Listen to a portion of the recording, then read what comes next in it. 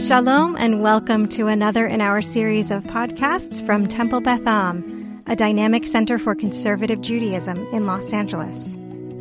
This is a recording of a teaching with TBA rabbinic resident David Kaplinsky. So we are in the second iteration of next week's Midrash tonight, looking forward into the Parsha for next week that we already began today in the service. So now we can see a little bit of some of the Midrashic takes, some of the stories and interpretations and what the rabbis draw out of the text to teach us even more than the simple pshat, basic meaning. So this week, we're looking a little bit at the wrestling match between Jacob and the man, or angel, as he's interpreted to be.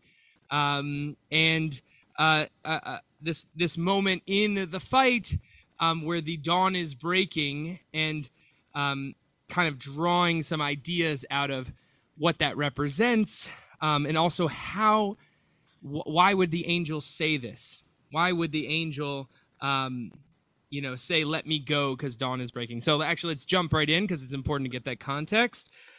So the verse that we're working with is Breshit 32:27, the first text.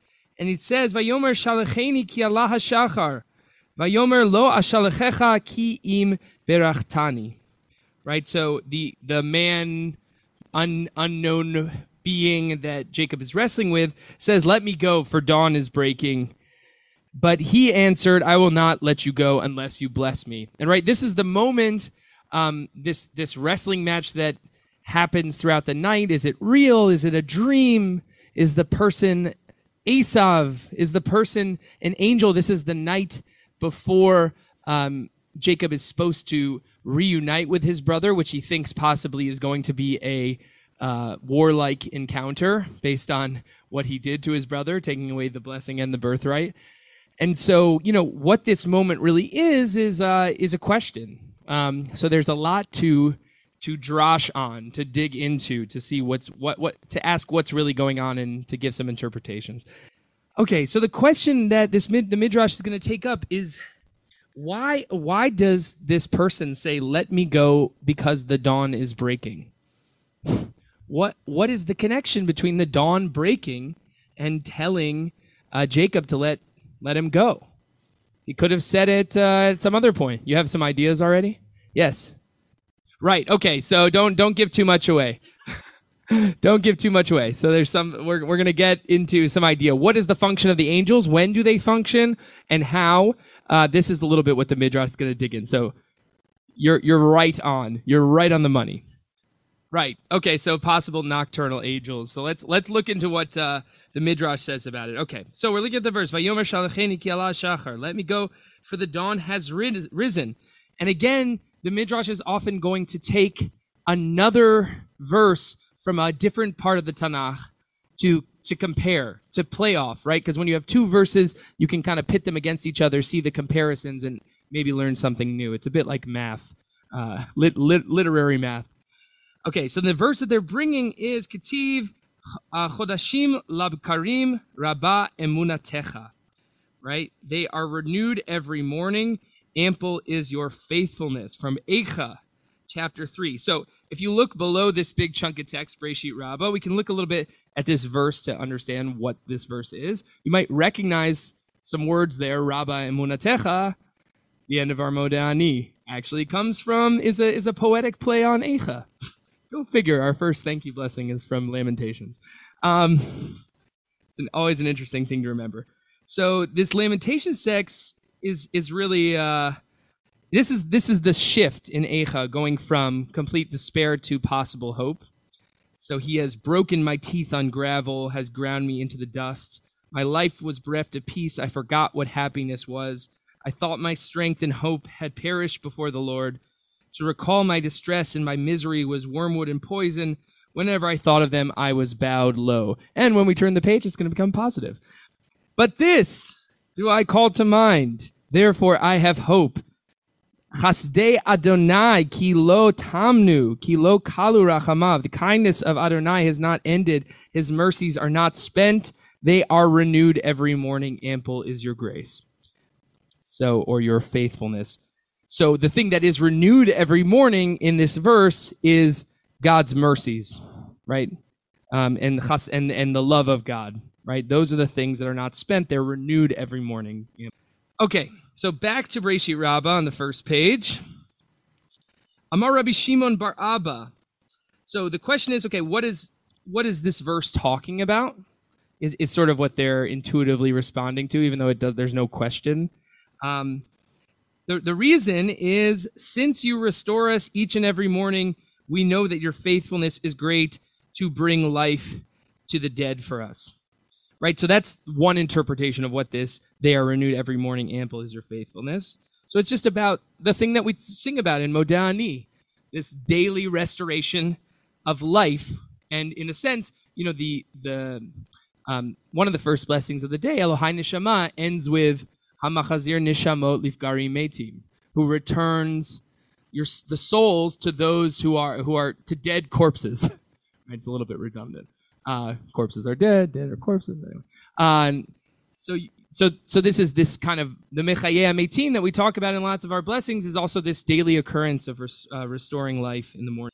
So that's one interpretation. Rabbi Alexandri said, from the fact that you restore us in the arising of kingdoms, we know that your faithfulness is great to redeem us. Okay, so Rabbi Alexandri takes this verse and goes even bigger with it. He's looking at geopolitical changes, right? The rising of new kingdoms, and implied is the fall of other ones.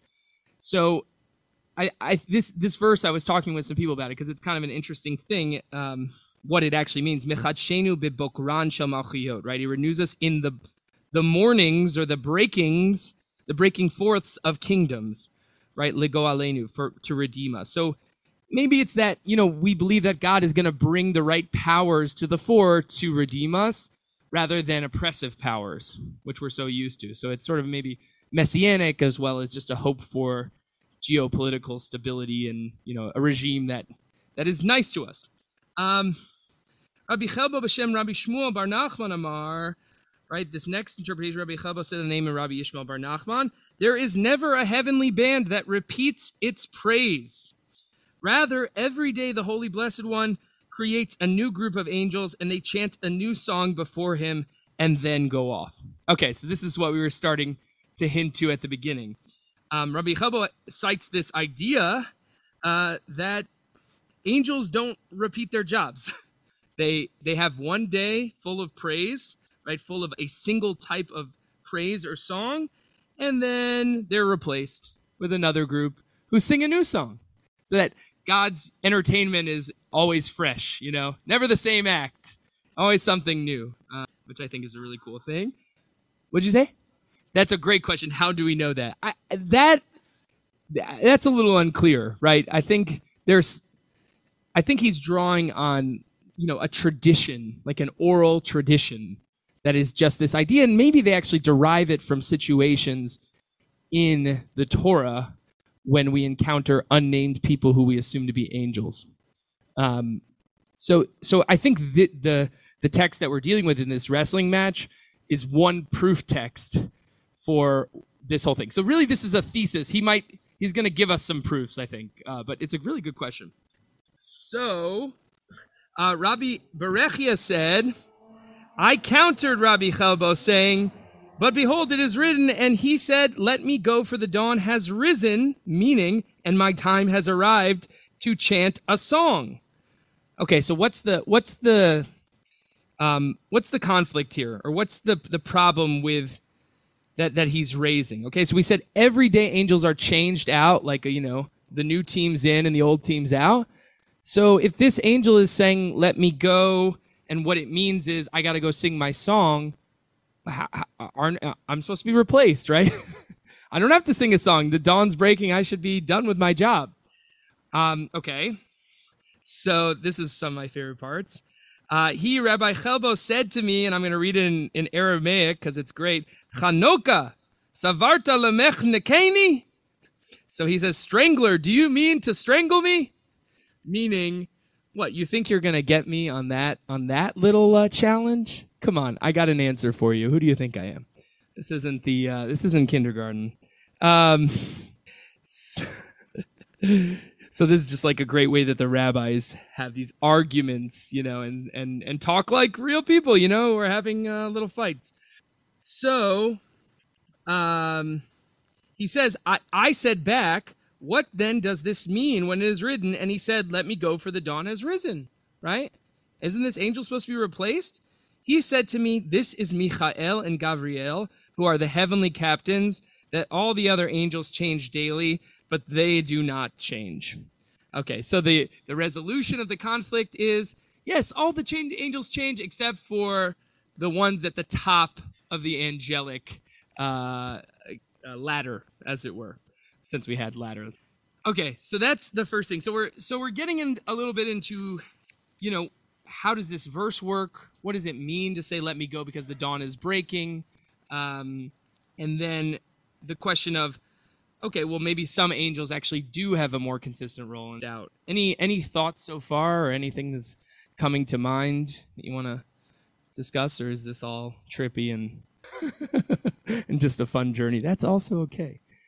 All right. Well, so we'll move forward. Okay, so that's the first part of this midrash. Okay, and then we get a really interesting conversation between Rabbi Yehoshua ben Hanania and Adrianus, who is one of the governors of Rome, and what is Hadrian, right?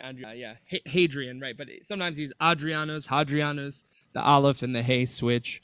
So there's a number of different dialogues in the Midrash and in the Talmud where Hadrian or Adrianus is trying to challenge the rabbis and kind of poke holes in their entire theology and belief system and halachic system.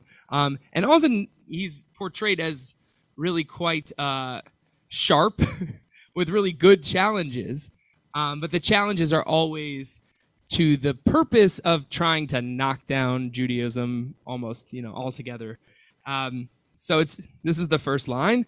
On Adrianus, whose bones be ground to dust, right? That's like Yamach Shemam, exactly. That's like, may his name be destroyed, whose bones be ground to dust. Asked Rabbi Yehoshua ben Hanania, saying to him, you all say that there is no heavenly band that repeats its praise. Rather, every day the Holy Blessed One creates a new group of angels, and they chant a song before him and then go off. Okay, so he's also challenging what we were talking about. How do you know this? You say this over and over again. Where do you get this from? And he, of course, says, correct, hen. He said to him back, and where do they go off to? Good question. So the question is not where you get it, but all right. Where do the angels go off? Nothing is created or destroyed. He said, back from where they were created. Oh, great answer. He said back to him, and where were they created? Where's this spot that they were created? He said to him, from the river Dinur, which is the river of fire. Kind of a mystical idea here. He said to him, and what is the nature of the river Dinur? He said back to him, like this, the Jordan that does not stop neither by day or by night. He said to him, where does it come from? He said to him, from the sweat of the divine creatures, chayot, that they sweat from lifting the throne of the Holy Blessed One. Okay, so we're getting a little bit deep into, on Shabbat we sing the poem El Adon, right? Which is really this mystical vision of the angels and these angelic creatures and animals kind of like singing God's praises every day. And we're getting into this kind of mystical part of the rabbinic tradition, of the early rabbinic tradition, of angelology and what is the nature of these beings that are developed in our tradition. So okay, so he says from the sweat of divine creatures that they sweat from lifting the throne of the Holy Blessed One. I just love that too, that the river is formed from their sweat, just carrying God on their shoulders. A little apicorsim maybe for us, but fun for them, I think. He said to him, his associates. This is great because this is Adrianus recognizing in this idea of these creatures that are holding up God's throne as like, hey, that's like my retinue. That's like my advisors. He has advisors too. They're just these chayot. They're not flesh and blood people. But behold, and here's his next challenge, this Jordan flows by day and does not flow by night. Okay, that's, I guess, something about the nature of the Jordan at that time, only flowed by day and not by night. He said, we had a guard in Beit Peor like that which flowed by day and by night. Okay, so this is where it gets kind of weird. So I think it's like a little unclear whether he's actually like referring to a river as a guard, or that there was a guard who saw this river that flowed by day and by night, and he says, no, I'm not talking about that river. I shouldn't have said the Jordan. I should have said this other river in Beit Peor that flowed by day and by night. So I think what's the symbolism of this river flowing by day and not by night? I think it's a little bit of just like this challenge of whether or not this source of angelic being, of divine being, is a constantly flowing thing, or if it's not, it's a little bit of it could be seen as a little petty argument, but it might be actually something underneath it that's really talking about whether your ideas continue to flow and actually have a basis, draw on this angel story. Okay, so then we get into, so whatever this transition is in this argument, this mentioning of a guard brings us into a new rabbinic question. Okay, Rabbi Meir says, who is greater, the guard or the guarded? Okay, the Hashomer or Hanishmar? Min ma dichtiv ki malachav yitzavelach lishmorcha. So Rabbi Meir says, who's greater, the guard or the guarded? From that which is written, for his angels he commands to guard you. Thus, the guarded is greater than the guard. Okay, so who can maybe explain how that midrash is working? How does he conclude that the guarded are greater than the guard based on this this verse from Psalms? For his angels he commands to guard you. Great, right? You don't guard something unless it's precious, and that the verse is saying he commands his angels to guard you. That's the whole purpose. The purpose is not that they have some status as guards. It's that you are taken care of. Okay, and you can see the verse from Psalms below. For he will order his angels to guard you wherever you go. And this is part of the psalm that we're going to say at the end of end of Shabbat coming up. The psalm that we also say traditionally in the Kriyat Shema Lamita, and the nighttime Shema on your bed. This whole verse, which is all about God's protection and making sure you're taken care of through the night, and also this angelic protection as well as God's. So he will order his angels to guard you wherever you go. They will carry you in their hands, lest you hurt your foot on a stone. Right. So they're kind of like, again, this other lifting metaphor. You're being taken care of. Okay. Rabbi Yehuda says, who is greater, the carrier or the carried? Okay, the one who carries or the one who is carried? From that which is written, they will carry you in their hands. That's the next verse in the psalm we just read. Thus, the carried is greater than the carrier. Rabbi Shimon said, from that which is written, and he said, let me go, literally send me. Thus, the sender is greater than the sent. Okay, so we kind of have a number of different things that we finally get back to our verse, which is that ultimately, because the angel says, send me, right? The let me go, the one who's letting him go is the important person in this argument. It's not about the who is let go. So actually what I see in these verses, no matter even though it's kind of an awkward transition, I think, from this interesting back and forth with Adrianus, is kind of a rabbinic a rabbinic confirmation that humanity actually is the purpose of existence and creation and God's creation, and that the angels are messengers for us, right? Both of these verses from Tehillim talk about angels carrying us, right? And angels to guard us. And they're saying, what's more important, the angels or the people?